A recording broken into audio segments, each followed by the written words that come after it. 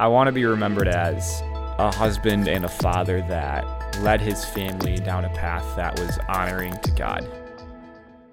Hello, everyone, and welcome to the HC Medium Talk podcast. Thanks for joining in today. I'm your host, Isaiah Geerlings, and joined with me is Evan Dielman. Mr. Dielman. Yeah. No, I'm just kidding. No, I will respectfully call you Mr. Dielman. How are you doing today? I'm doing well. It's Friday afternoon. It's a sunny day, and it's going to be a good weekend. I can already feel it. So. Yeah. You nervous to be on here? Probably more than I realized yesterday when I was looking through some of the potential questions. I didn't do theater. I didn't do any of these like theatrical things in high school. I always just was in a group, so it's like I could kind of blend in. So now this is like the spotlight, so it feels a little bit intimidating, but hey, we'll go for it. Yeah, you'll do fine. Before we start some questions, do you want to introduce yourself? Oh, yeah, that's probably a good idea. So my name's Evan Dielman, Mr. Dielman. I'm a high school and middle school math teacher for one class. So I teach the advanced 8th grade class at the middle school, and then I teach the junior math course, Integrated Math 3, and then the Fundamental Integrated Math 3 courses here at the high school. But grew up here, went here. I've lived in Holland, Zeeland area for a while, and this is my second year teaching at Holland Christian. So it doesn't really feel like a second year because of what this last year was like, but yeah, it's good to be back. So let's just start out with a super simple, easy question. Tell us a little bit about your faith journey, and why are you a follower of Jesus? So it's going to sound like one of those typical question or answers you'd probably hear in the area, but it ultimately, like the fact that I have a faith and the fact that I do believe in Jesus all stems from the fact that was the family I was raised in. You know, that's ultimately where it started, came from. Eventually it evolved to a point where, you know, there were mission trips, or there were like youth group retreats, or all those fun things that, you know, a lot of kids and a lot of people can point to and say that was a really spiritual high moment for me. But I honestly would say the biggest thing that led me to really feel like, oh, like God is real, and this is something that he's a person that I need to rely on and trust in and communicate with and be in relationship every day, was really when I was making it to college. And college, for a number of reasons, felt like a pretty lonely time, which I feel like could resonate with some people, but also totally like you wouldn't expect college to be a lonely time, because you're like, oh, I'm around friends and stuff all the time, and you're literally surrounded by people all day. In college, my then girlfriend, current wife, she was in Lesotho for about 11 months over the course of 2 years, and she was my best friend, the person I like always talked to, and I had close friends, but not people that I necessarily relied on and like confided in. So it was this time of feeling so alone and also struggling with things through school and work. And it just got me to this really like this point of feeling like spiritually barren and dry. It just came to a point where it's like, wow, like I am living my life without really living into, and at least like without trying to ultimately honor and glorify like Jesus. And it came to this point of like, oh, like I really, like, I believe in Jesus. I've never questioned the existence of God. I've never questioned the resurrection. That wasn't really ever a piece of it. I never went down that road, but it came to a point where I was like, I'm not doing a ton, you know, and not to say that works are what gets you to heaven, but like, I just felt like, wow, I'm not getting to know Christ. I'm not in the Word. I'm not, like, I don't know any more about who Jesus is than when I was learning about him in high school in Bible class. So it came to this point of like, one, I have to rely on him each day. It's by the Spirit of God that I wake up every morning, and that I have words to speak, and I have thoughts to think, and I have, you know, I'm able to make it through the day. But yeah, it was also this thing of like, there's this incredible book, literally the Word of God. And I took this class my senior year in college called Christology.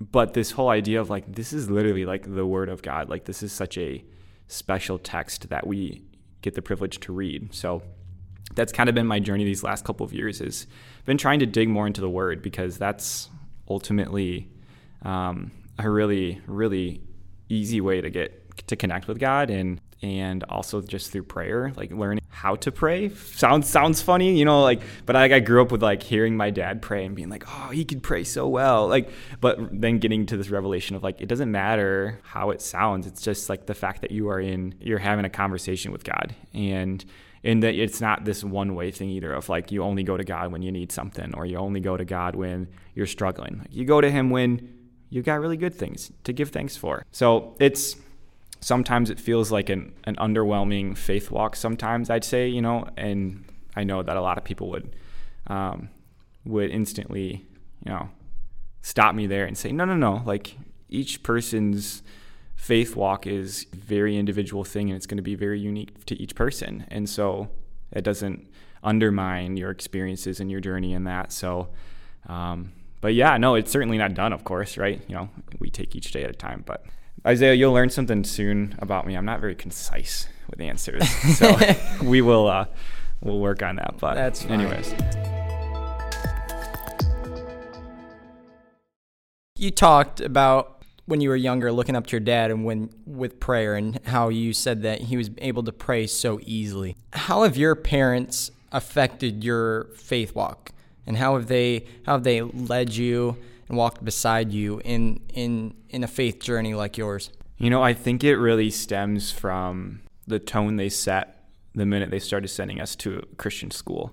That was a choice, and for many people, that's a choice that unfortunately is not one they can make, just for financial reasons, and we were privileged enough where it was not a question. It was, no, our kids are going to go to a Christian school because we value that approach to education, where you can bring Christ in the Bible and God into all disciplines, into each class, and that is something to really cherish. And so that early on, of course, and throughout my whole life, has really left an impact in an indirect way, right?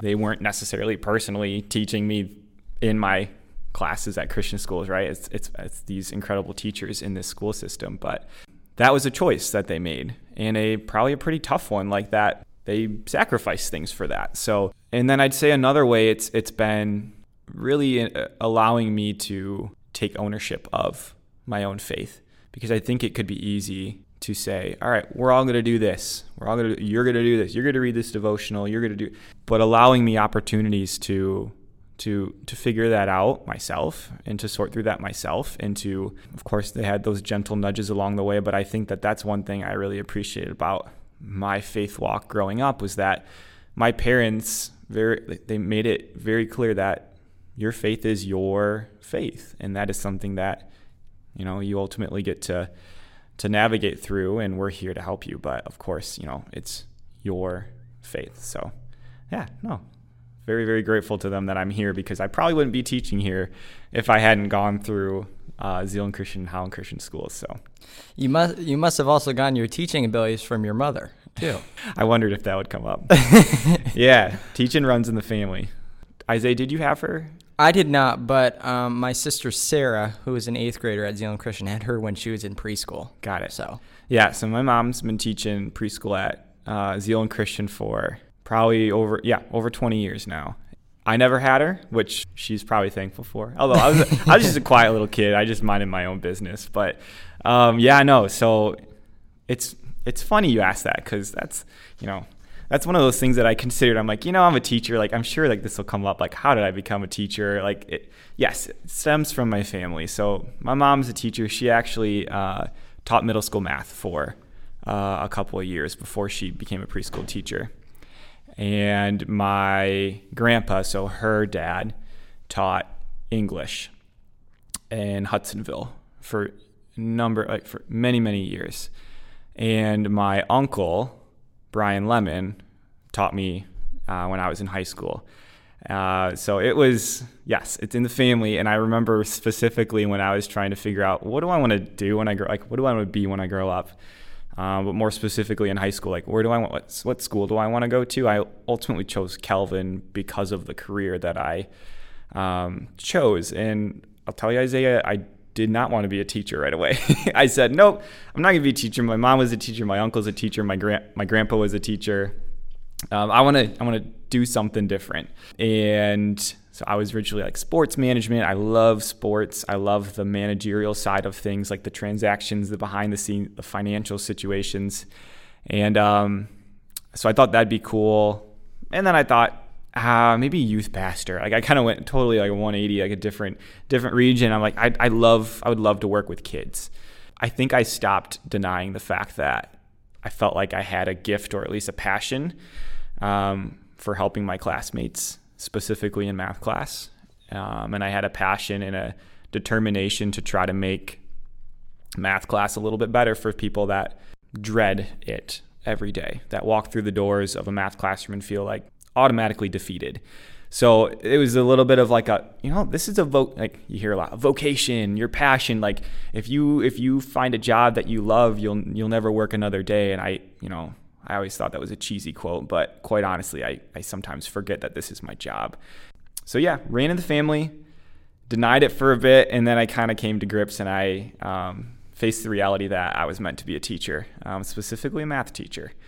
So there you go. That's the Dielman name is a pretty high name to live up to in the teacher world. Oh, we'll see. My wife's about to enter into that realm. So we'll have a Mr. Dielman and a Mrs. Dielman teaching here. Well, there will be 2 Mrs. Dielmans teaching in the area, hopefully soon. There you go. So,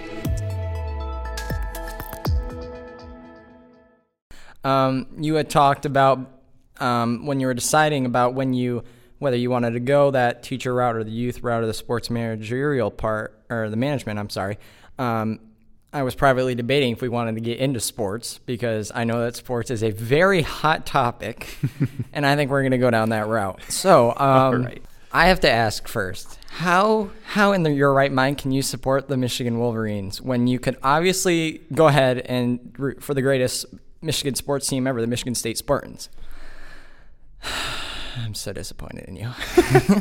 Hey, it stems from family. And, I think that like, I could turn the question and be like, how could you root for the Michigan State Spartans, that terrible green color? Like, no. Yeah, I grew up, my dad was a Michigan fan, and that's how I grew up. And I learned to love Michigan and strongly dislike Michigan State. Now, if Michigan State makes it into March Madness on Sunday, will I probably have them winning a couple rounds? Probably, because Tom Izzo's a pretty great coach. My allegiance lies with the Wolverines. So maybe one day I can get you to switch over, but probably never. Don't even try, Gearlings. I'll try not to. What advice would you give to high school Dielman? I was actually just talking to Mr. DeBoer and Mr. Russ on Main Street about this not too long ago, because Mr. DeBoer and I were friends in high school. We graduated together, so we were reminiscing on the times in high school. And I always look back at my time in high school, and the way I summed it up was stressed. Socially, right? Social anxiety, academic anxiety, maybe even a little bit of spiritual anxiety, right? And I'm sure I sound like a broken record. I'm sure there are a lot of kids that have similar experiences. And while a lot of it was out of my control, a lot of it too was I placed my letter grade as this end all be all. Like if I could just finish with this GPA, like I'll be set for life. Come to find out, it didn't matter what my high school GPA was. It was a great number. And I pushed myself and I motivated myself, and that got me to the point of having the work ethic that I do. But ultimately, a letter grade is just a letter. And I think if the roles were reversed, if I struggled tremendously in math class, instead of math class being a bit easier, I could quickly see how that would have controlled my time in high school a whole lot more. And so I'd say my advice to high school Evan would be to focus on the things a little bit outside of your schoolwork, so a bit more. It's important. I'm a teacher, right? I will tell you day in and day out, it is important to make sure you do the work you're being asked to do, and you do it to the best of your ability. But I think that I allowed that to control my time a little bit too much. And then there's a social piece of it too. Oh, who has a crush on me? Or I have a crush on this person, and I don't think they like me back. That ruined so many weekends and so many nights for me as I sat defeated, feeling like, oh, like social, like, or thinking about my friends or my friend group, or just, oh, to be that person, with those friends and that relationship status. I think I put too much pressure on myself socially to be in a certain position, instead of just being myself. So I feel like high school Dielman, high school Evan was very much so that person, led me to who I am now. But I feel like such a different person from when I was then, and I even feel different walking through these halls now, compared to how I was in high school. So, yeah, I think the biggest suggestion is that, and I like to preach this on day one. You probably don't remember this, but in my little introduction course info, I say, you are not your grade. It is simply a letter, a number that reflected how you did on a quiz or a culmination of quizzes. And that does not reflect who you are as a person, who you are in light of God, right? We are all created in his image, and your letter grade in math class does not determine that. It does not determine your worth. So I would definitely say to be able to not be quite so hard on myself academically, socially, to kind of live into who I was then, and to be okay with that, I'd say. So I want to point out to the listeners that Mr. Dielman is not the oldest teacher in this building. I want to give a little bit of context. Mr. Dielman, when he was in 8th grade, and this is the difference between our ages, when he was in 8th grade, I was in 1st grade.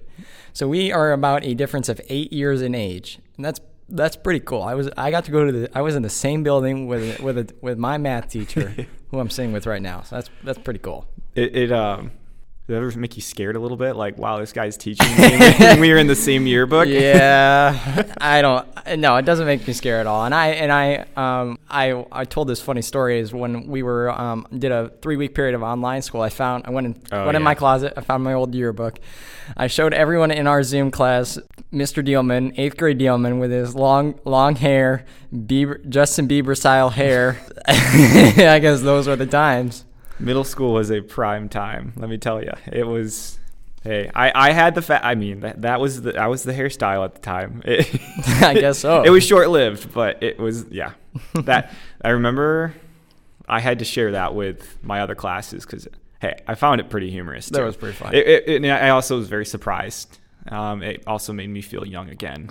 I mean, I am young, but younger than I actually am when I was in the same yearbook as a lot of my students. So, yep, that's the reality. But hey, it's working out. So. I know. All right. Before we continue on with the conversation, let's take a word from our sponsor, Skipper's Construction. Skipper's Construction focuses on exceptional use of space and budget as they design and build your dream.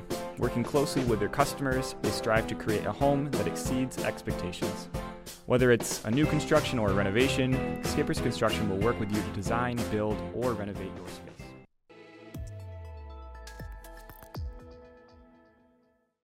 Welcome back. Thank you for Skipper's Construction for sponsoring this episode. Mr. Dielman, can you think of something, and I don't want to sound really mean right now, but can you think of something that you failed at? And what did you learn from that experience? My mind always jumps to, and yes, this isn't going to surprise you, but it was a math test I took in college. It was a very humbling experience, let me tell you. And if you asked Mr. Lemon about this course, we both had to take this course at Kelvin, years apart, but still a difficult course. I went into, this was my first semester of my junior year at Kelvin, and it's called Abstract Algebra.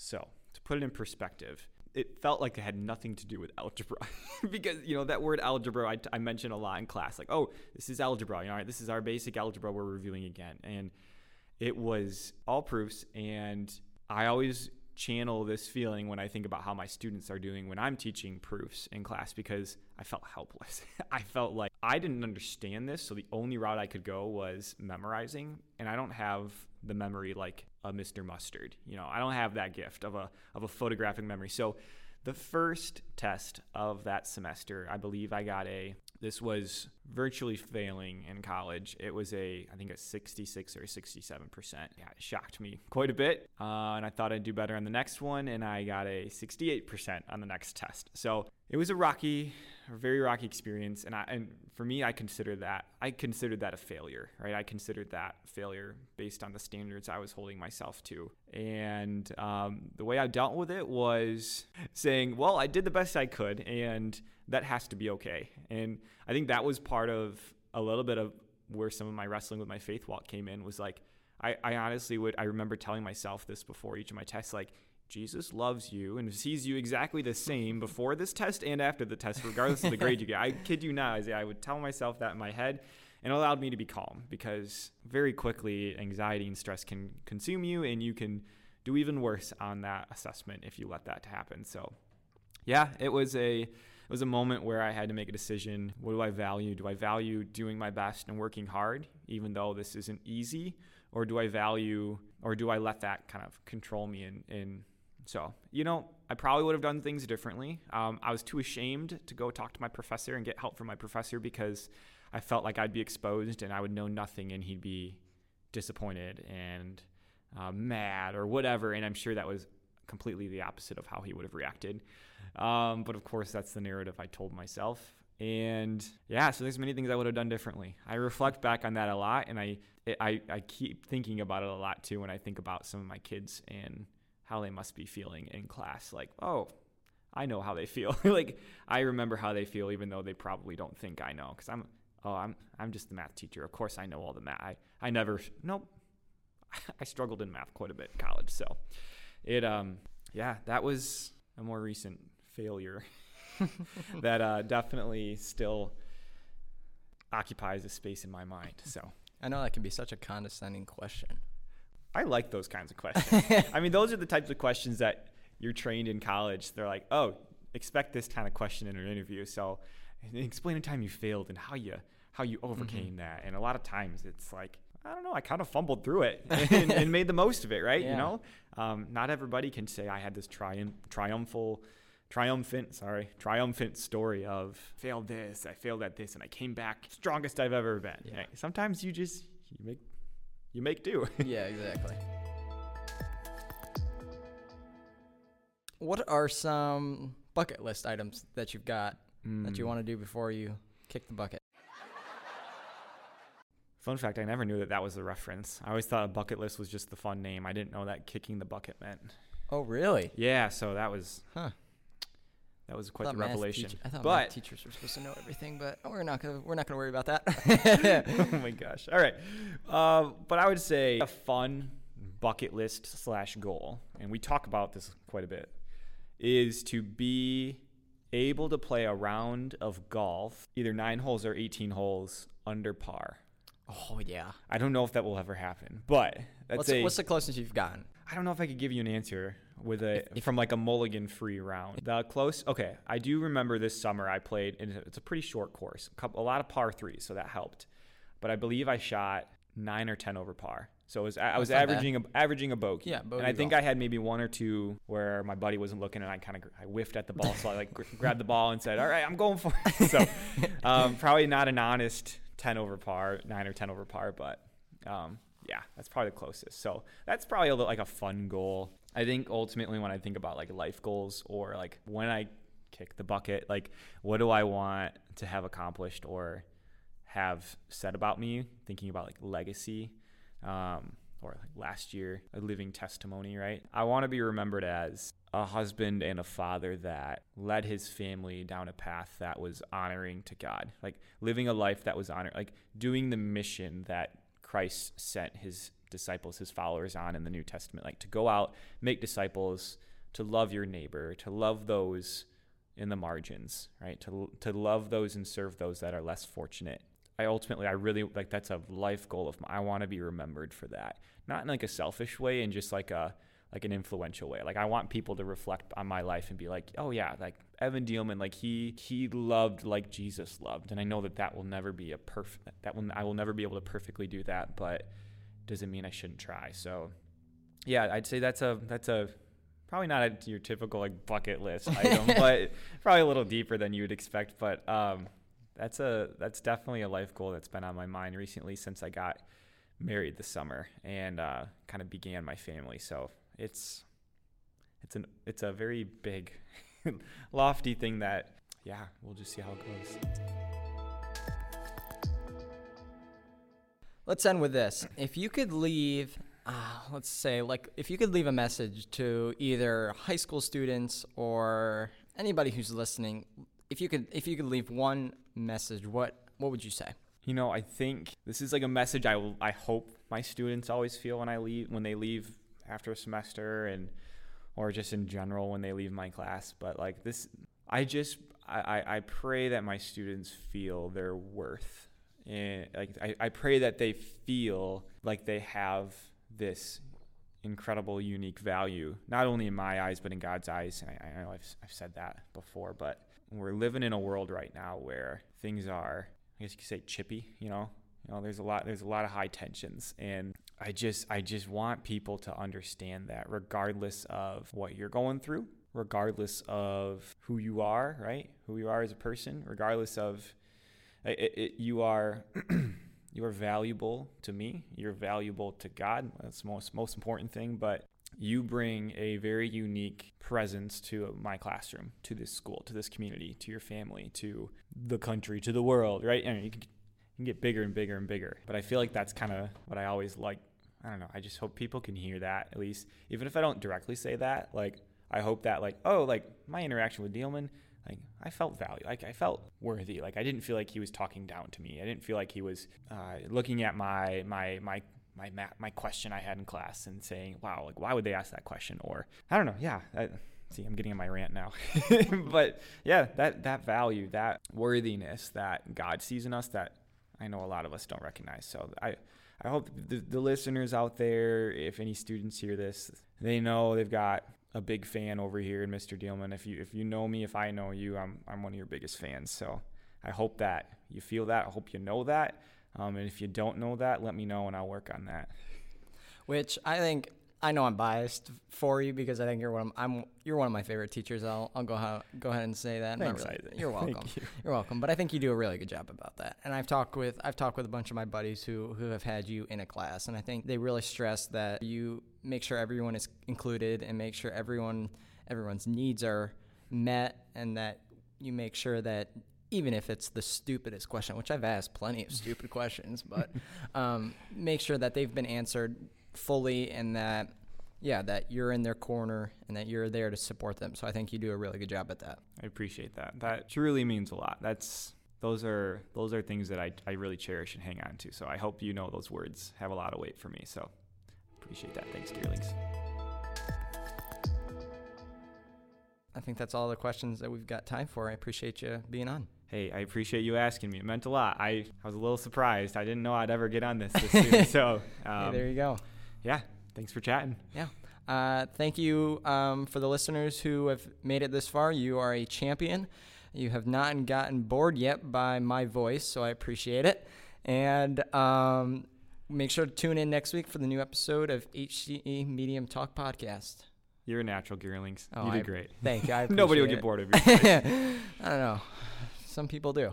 No, I don't believe it. Have a great day, everyone, and thank you for listening.